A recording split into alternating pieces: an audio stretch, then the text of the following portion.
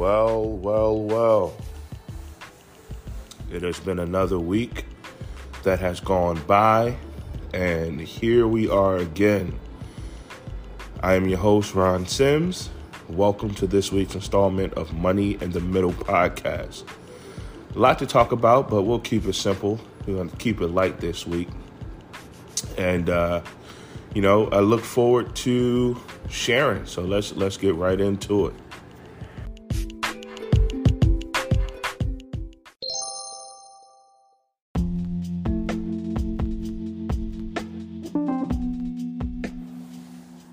As is customary, we are starting this week off with our proverb for the week. And it states, to answer without listening to all of the facts is both foolish and will cause shame. I'll say it again. To answer without listening to all of the facts is both foolish and causes great shame. There is no secret that today's generation are quick to speak and slow to hear, which is very interesting because I grew up with my grandmother, right? And in that generation, it was a common thing to be quick to hear and slow to speak, right? And what that basically meant was to listen to what was being said, understand all of the points and the facts that are being made before opening your mouth, right? And quite frankly, there's another one that goes right along with this that says, even a fool is thought wise when they keep silent. So that's why I love this proverb so much. There's a lot that's going on in society, a lot that has gone on over the weekend, some of which I'm just not going to get into. One, because a lot of it's not my business. Two, I don't know the facts. We see what we've seen, but it's not my place to get into folks' business. So I'm going to focus on what it is that I'm good at, which is money for everyday folks. Today we're talking about mortgage rates and inflation and what it means for you. We talked a little bit about this on a previous episode, but I felt it necessary to revisit it because now more than ever, we're starting to see mortgage rates behave the way petroleum prices have, which is banks profiting on inflation and the fear of increased rates.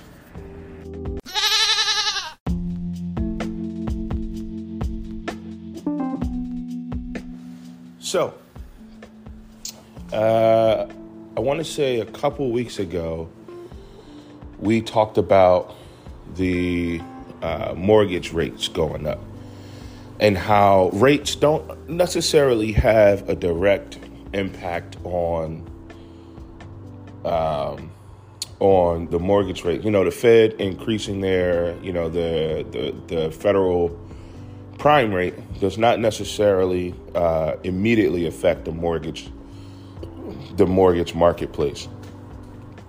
But what we're starting to see, and we talked a little bit about on one of our previous shows, is that mortgage companies, much like petroleum companies, are starting to really take advantage of the volatile mortgage interest rate climate, right? And what I want to really kind of go over today is what that means for you. It can mean something different for everyone, but it really depends on the part of the marketplace in which you are participating. Some folks are participating in what we call the secondary market, where notes or loans or mortgage notes are being sold immediately onto the secondary market or being picked up by investors, which is allowing hedge funds and large mortgage security firms, if you will, or CMBSs or companies who sell mortgages as an investment to increase rates to provide more yield for investors, right? Make no mistake, rates going up is truly a value add for investors who are looking for yield in the short or near term. So you're going to, on the secondary market and the commercial marketplace, you're seeing things like across the board standard 5, to 7 to 8 year prepayment penalties, as well as you're starting to see interest rates on the rise, right? There's always been risk-based pricing. There's always been some sort or some level of risk-associated pricing, meaning that mortgage companies charge you based on your associated risk. But now we're starting to see a mixture of the two, and I think that it's really important that we understand how to separate the two. Why is it important, you say? Well, easy. I'll use gas as an example, and then we'll get right back into our topic. Crude, we talked last time that we spoke, crude oil prices had gone down in the marketplace, trading lower, meaning that they were more cost effective to buy, if you will, and gas prices continue to rise. Well, the same thing is true now for mortgage rates. Well, similar, not the same, or it's not exactly the same, right? When the Fed raises its interest rates, when the Fed raises the rates, it doesn't immediately affect the mortgage market, right? The prime rate or the prime interest rate in February was 3.25%, right? The Fed effectively raised rates to, by 25 basis points, which brought the Wall Street Journal prime rate to 3.5, right? Well, mortgage companies, being in the business to make money, are starting to see that and are pricing clients accordingly, right? I saw a mortgage rate for an FHA with points, etc., at 4.25%. 4.25%, right? Or 4.25%. Well, that is 75 basis points or 0.75% higher than Wall Street Journal Prime. And you would ask, well, I thought, why is that the case? Well, the banks are taking a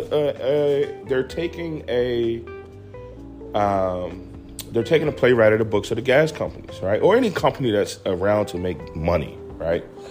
And they are pricing the mortgages, or they're pricing loans according to what the market has a stomach to take, right? Now, there are a lot of different inflationary measures that have to take place in order to slow the curve of inflation, because how does inflation happen in the first place, right? Inflation happens when people have more money to buy goods and services than there are goods and services in the market, right?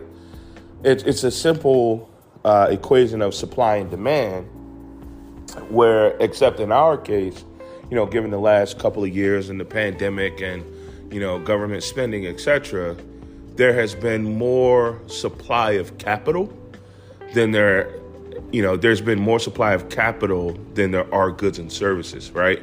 As well as a flow of goods and services, which is increasing demand, between freight issues and shipping and non-deliverables and things of that nature, and it's been kind of a perfect storm, if you will, for the rise of inflation. Now, depending on who you ask, will determine your answer to what really caused all of this, right? And I think it's a couple things, right? If you understand in the slightest macroeconomics, which is macro basically meaning the big picture economics, the United States economy operates on a curve, right? Picture a hill that's going up, and then it curves and goes down, going down, curves and goes back up. And generally, most folks call that a bell curve. And generally in America, the bell curve is about every 10 to 15 to even stretching out to 20 years, right? We were at an all-time low around 2007, 2008, where we saw tremendous downsides in the marketplace as a result of non-prudent mortgage-backed securities trading and non-prudent mortgage lending in the first place, right? Where, folks were getting an exorbitant amount of adjustable rate mortgage. And those are called ARMs. We're going to talk about that in this episode as well. But multiple ARMs on multiple properties with, not enough verification of income, etc., or ways to repay. So thus creating a marketplace full of junk, if you will.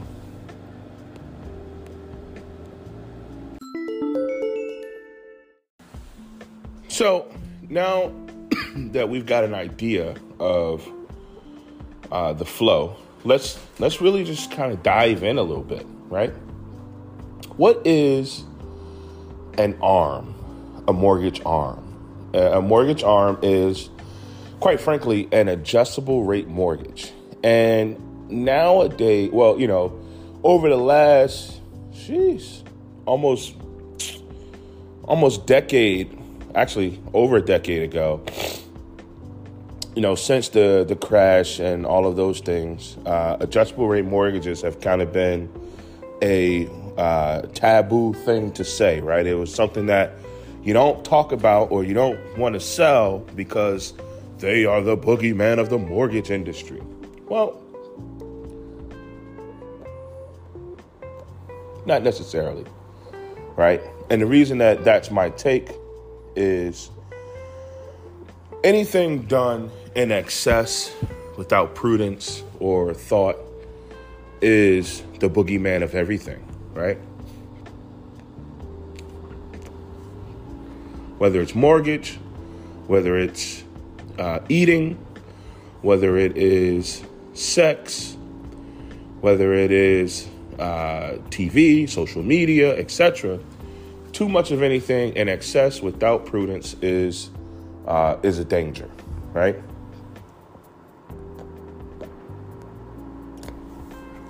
How does that relate to adjustable rate mortgages? Well, as mortgage rates increase, one of the values of adjustable rate mortgages is that it allowed for folks to get into a property at lower initial rates for a set period of time, usually 5 years, 7 years, 10 years, etc.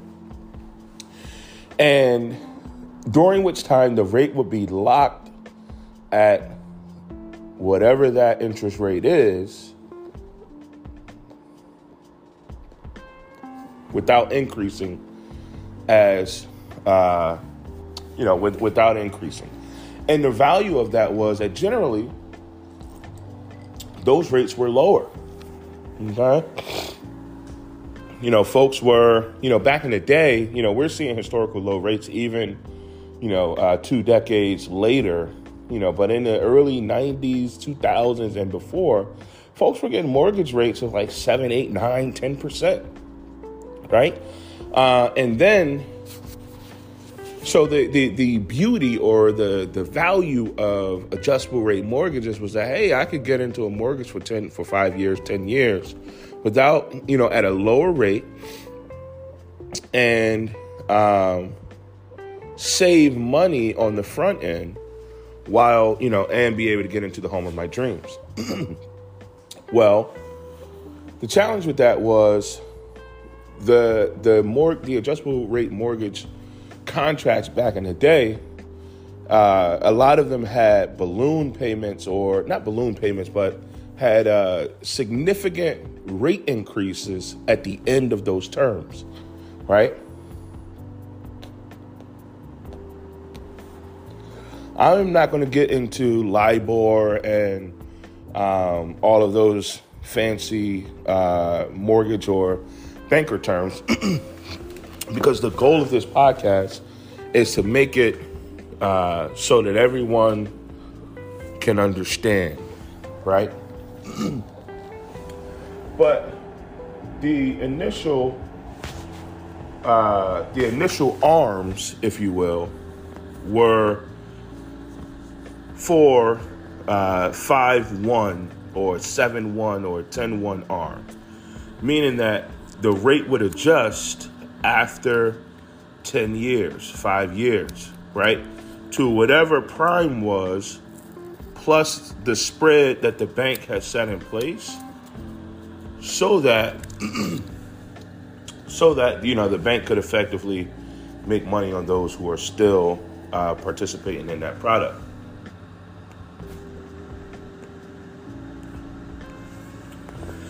The challenge is that, a lot of those rates increased so significantly that folks couldn't pay. And when you create a situation where folks can't pay, there's mass defaults.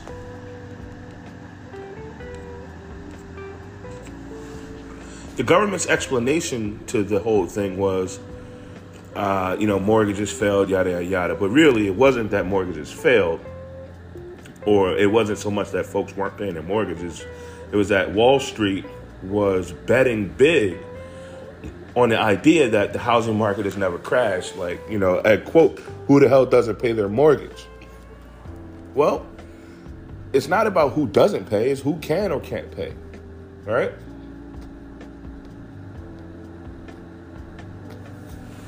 And it wasn't so much that folks couldn't pay, it was, everyone can pay most people generally try to pay their primary residence, but when you've got multiple properties with loans, etc. on them, that's when it starts to get tricky. But we're not going to talk about that. I wanted to kind of give that backdrop around, why ARMs kind of got a bad rap, right?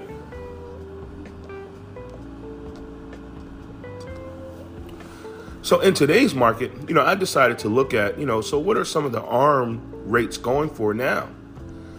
And it's actually very fascinating in that mortgage ARMs are priced at or higher than the marketplace right now. And, I talked to my banker, and he was saying that the reason for that was a lot of the mortgages or a lot of the short-term notes that are usually made up of ARMs were very volatile because not a lot of folks were buying them, right? That everyone was afraid of them. And now that rates are increasing, there's a possibility that those things, or that product, if you will start to come back to the marketplace and have a more favorable trading value. But we want to be careful. We want to make sure that whatever we do is done through prudence and it's done with understanding, right? So if you're going to so now let me just pause for a second. Mortgages, the ARMs used to adjust every year after your fixed rate term. So now, however, there are no more 5-1 or 7-1 or 10-1. They're all 5-6, 7-6, 10-6, meaning that the rates will now adjust every 6 months after your fixed rate period, right? The value of that is if you're smart and you're savvy, or you at least are open to learning and listening, you can get a 10-6 ARM or a 7-6 ARM and get a lower, well, right now the rates aren't lower, but if the rates do go lower, you can partake in that product and have a strategy on how to get out of it as time goes on. Because here's the good news, right?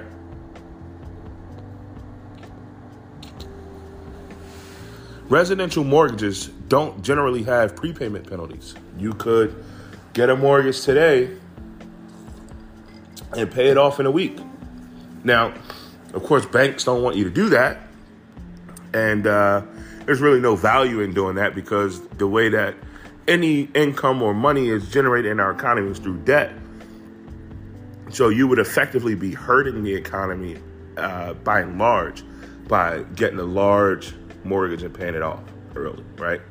Also, debt is non-taxable. So, that's why you get a tax write-off for your mortgage interest being paid, okay?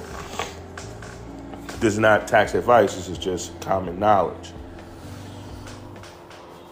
The reason I bring that up is that if you are savvy enough and the ARM rates go down, it could be beneficial for folks to participate in that product. Now, I said before that the mortgage rates or the Fed rate going up does not directly correlate to mortgage rates immediately, right?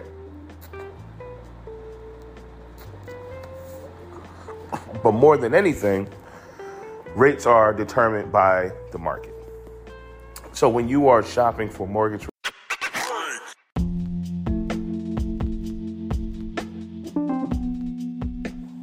story time. A lot of you know that I kind of moonlight as an advisor. I generally charge for my services, or I offer them for free. There's no in between. There's no discount. I don't do discounts because I think that discounting your work or your service devalues the work or your service to the person that you are discounting it for. So I only have two prices, either the price or free. I digress. But recently I am advising someone on their mortgage for their primary residence. It's the first time that they've owned a home in quite some time.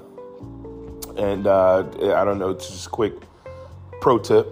If you have not had real estate interests within the last 3 years, especially as a primary residence, you technically qualify as a first-time homeowner, or you qualify for first-time home buyer perks, right? Well, I'm advising a client on their purchase, and they called me and said, "Hey, Ron, my mortgage, or my banker told me that my interest rate was going to be 5. Well, they said close to 6 something." I said, "Well, what kind of mortgage are you getting? Are you getting FHA? Are you getting conventional? What we got going on here, right?" The client says, "I think I'm getting an FHA, but I'm not really sure. Can you help me out?" I said, "Okay. Give me your mortgage banker's contact and send an email so that I can talk to your mortgage banker, giving me full access to your credit profiles, etc., so that I can know how to help you." They said done, right? Sent an email, scheduled an appointment, talked to a mortgage banker. Mortgage banker says, come to find out, by the way, the credit profiles were just over meeting the FHA requirements, right? And the interest rate turned out to be 5 1/8, or 5.125. Why is that important? Well, it's important because it allows me to talk about risk-based pricing. But after this, right? I talked to the mortgage banker, asked a bunch of mortgage questions that I knew to ask because I'm a mortgage banker, right? I don't do residential mortgages, but I am a mortgage banker. And their banker was kind enough to explain to me everything that was going on, as well as the specifics of their deal. And I was able to make the safe assumption that the deal that they had is a good deal, all things being considered, right? All things considered, they were in a really good deal. Why do I say all things considered? Well, every bank has, there's a federal threshold that for FHA and government products, the VA loan, the USDA, etc., blah, blah, blah, right? Where the government says, hey, we want you to allow folks to get a mortgage, and we are going to guarantee it so that the risk is not solely held by you, the bank, or you, the mortgage lender, okay? That's what those government programs are. Fannie Mae, Freddie Mac, USDA, VA, etc. They're basically government guarantees. It is important for you to note. I don't know if you've ever taken notes while listening to this podcast, but if you haven't, now would be the ideal time to take some notes. It is important to note that the federal government does not generally write loans, right? Even at the SBA, if you went to get a business loan, that the SBA is a federal entity or federal agency, but the SBA does not generally write loans, which is why, and this is a jab, the EIDL loan product that the federal government actually wrote was implemented so terribly, right? And they're still trying to get that money out, right? It's because the government is not a lender. So they don't understand, not that they don't understand in theory, but in practice, the government is not equipped for that sort of activity, right? So what does the government do? The government says, hey, we allow you to take deposits from the public. We allow you to take the public's money and write loans.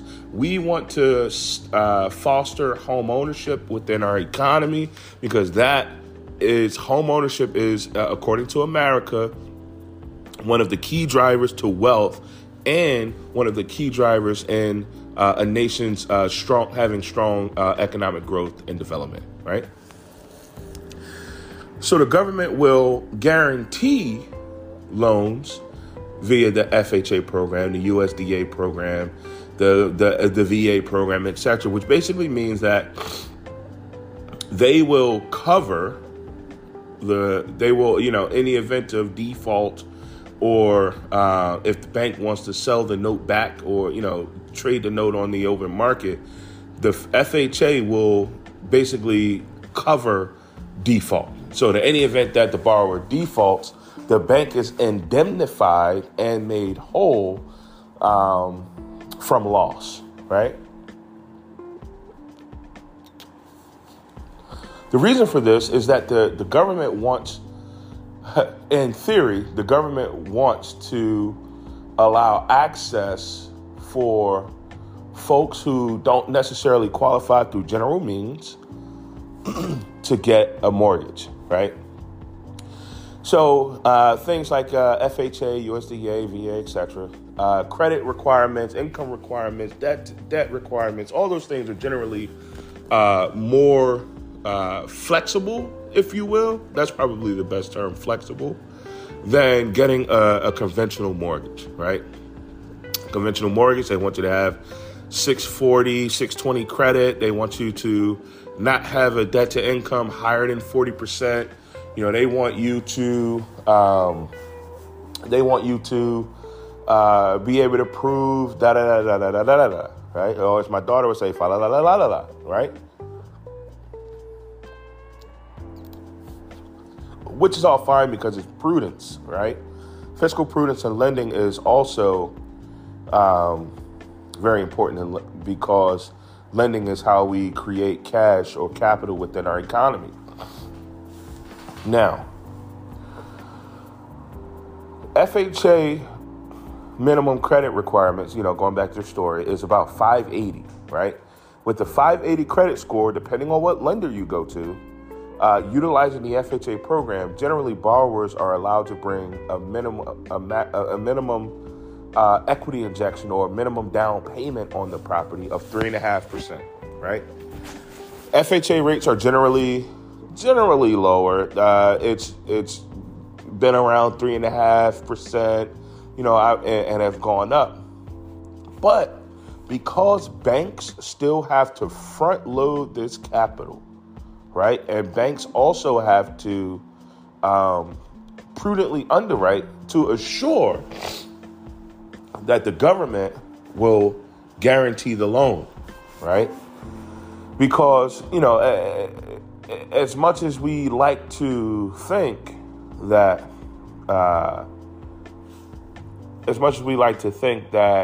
banks only care about risk, banks' number one goal is to make money in a prudent way, right? So the banks have to underwrite prudently so that they can show the government, hey, we're not just taking on any Joe Schmo who has a loan, right? Because that's what happened in the crisis. Banks were writing loans to any and everybody and taking the higher interest rate because, I quote, who the hell doesn't pay their mortgage, right? Which is why the ARM product was so great back then, because the ARM rates were lower. It allowed people to get into their homes a lot quicker. And then the bank got to hit you on top of the head with the rate adjustment of prime plus whatever the spread is every year after your fixed rate period was up. Okay? Now, because the government is guaranteeing these loans, it allows for creditors to be more flexible in the guidelines in which they issue these loans. Okay? But it is still at the lender's discretion to determine, how they underwrite and price loans to the open marketplace. So just because the credit minimum for FHA is 580 doesn't mean that your lending institution is going to accept a 580. Okay? I've seen some lending institutions say, hey, our FHA product starts at 640, right? And that's probably because they may have a better rate than some of the Dewey, Cheatham, and Howe lending companies that are out here. But just because it's an FHA doesn't mean you're going to get the lowest rate, right? And generally, most people do FHA because you get a lower rate and you bring less money. And some people will pay more money to bring less money to the table, right? So that's why it's important to understand all of the moving parts. So I know what you're thinking. Ron, you sat on this podcast and said the absolute most today, right? But I still don't know what I can do to get into the best mortgage for me. Well, first thing you can do is a quick Google search of rates and a quick Google search on all the things that we talked about: adjustable rate mortgages, conventional mortgages, USDA, FHA, VA, etc. so that you can find the product that's best for you. Everybody wants to go to a traditional bank to qualify for their mortgage. But the truth of the matter is, it might be better to go to a broker, right? Because brokers have more options or are able to share your file with more lenders to get a higher opportunity of approval than going to a traditional bank. But that's not for me to say. That's for you and your loved ones and all of the stakeholders in you buying a house to put together. But what I will say is, do your best to understand what you're getting yourself into. The beginning of wisdom is this: get wisdom. And though it costs everything that you have, get understanding. So take some time to understand what it is you're trying to do. The really cool part is, the way that credit works nowadays. It used to be whenever your credit got ran up with different products, that you got an inquiry for every single one. Well, that's still the case for most things, right? That is still the case for most things. However, for mortgage, I wish it was, for mortgage, that's not the case. For mortgage, if you run your credit today while shopping for a mortgage, you have 30 days to continue shopping. I mean, you can go to every mortgage lender under the sun without it affecting your credit score. In fact, during my home buying process, the seller, obviously you got to get a pre-approval. My lender wasn't accepted, so I had to get a different pre-approval. And when I ran my credit to get that second pre-approval, or ultimately the pre-approval that I believe we're going to go with, every Joe Schmo lender and their mom started calling me. I mean, immediately after the credit pull had hit, I got an email from Credit Karma saying, "Hey, did you apply for a mortgage? Here are 5 different mortgage companies that we think you qualify for based on your credit profile."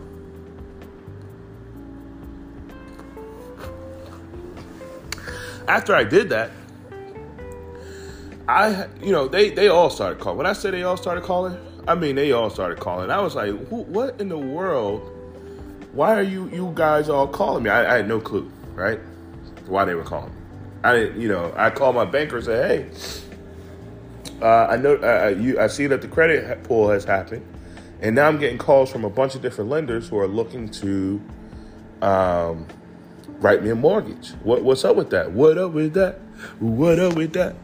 And he was saying, "Yeah, that's a lot of times the marketing companies like your Credit Karmas and Identity IQs, etc., will send that information out once the inquiry hits to all of their marketing partners." Generally, I pride myself on being, pretty discreet, non-traceable. Not non-traceable because, I put a good amount of information out on the internet, but I have opted out of a lot of things. But in that case, it worked out for me, right? So here are some practical steps that you can take if you are in the market for a mortgage or in the process, right?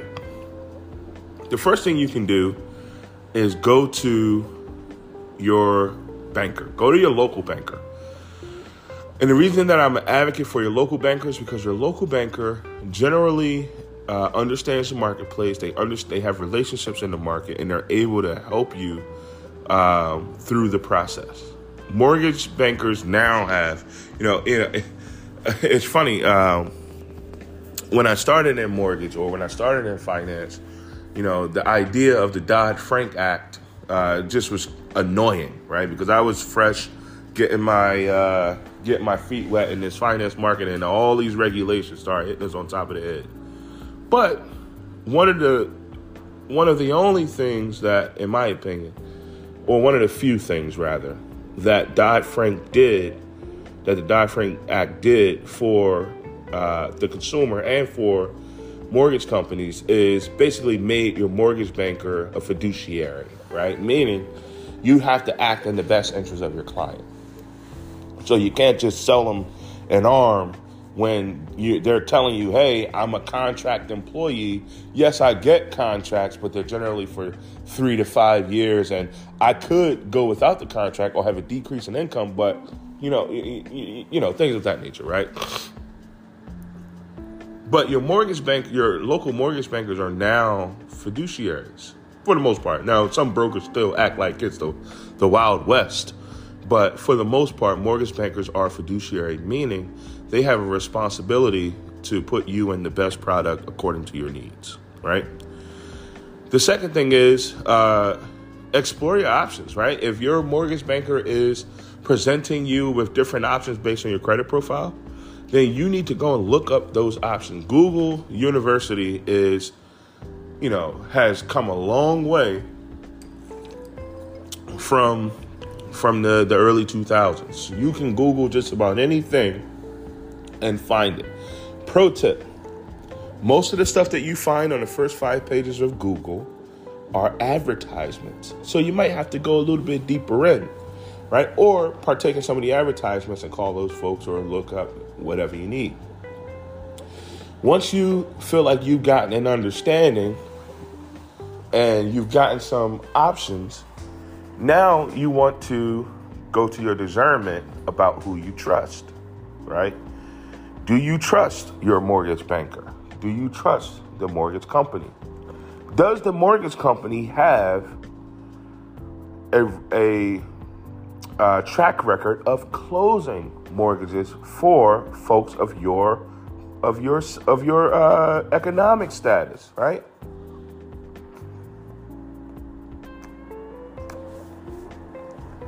I met a lot of sellers or realtors, etc., who, when you present, and this is no shade to them, I'm sure they're a good company, but when you present a Quicken Loans, actually, Quicken Loans has changed their whole branding, and I'm assuming that it was probably had something to do with that. But generally, when you presented a Quicken Loans pre-approval, a lot of places were like, I don't think so, right? Because Quicken Loans or some lenders say that they offer a product for a specific profile, but in practice, they can't actually get it done. And when that is the case, you generally open yourself up to liability. Well, not liability, but the liability of not getting your loan closed, right? That's the worst. The worst part about any going through all this is doing it all and can't close, right? So do the research. Does this company have a track record of closing files of credit profiles like mine? Look at the reviews. Take the reviews with a grain of salt, because nowadays everybody has something to be outraged or upset about. So please take the reviews with a grain of salt. And get a second opinion. I already said that when you're getting a mortgage, you can run your credit as many times as you want for a mortgage within 30 days of the initial credit inquiry. After that, it'll be another inquiry, and that's just going to hit you right on top of the head. Okay? Finally, talk to your loved ones. Talk to the stakeholders before making a decision. And agree. Once you agree, you got the green light.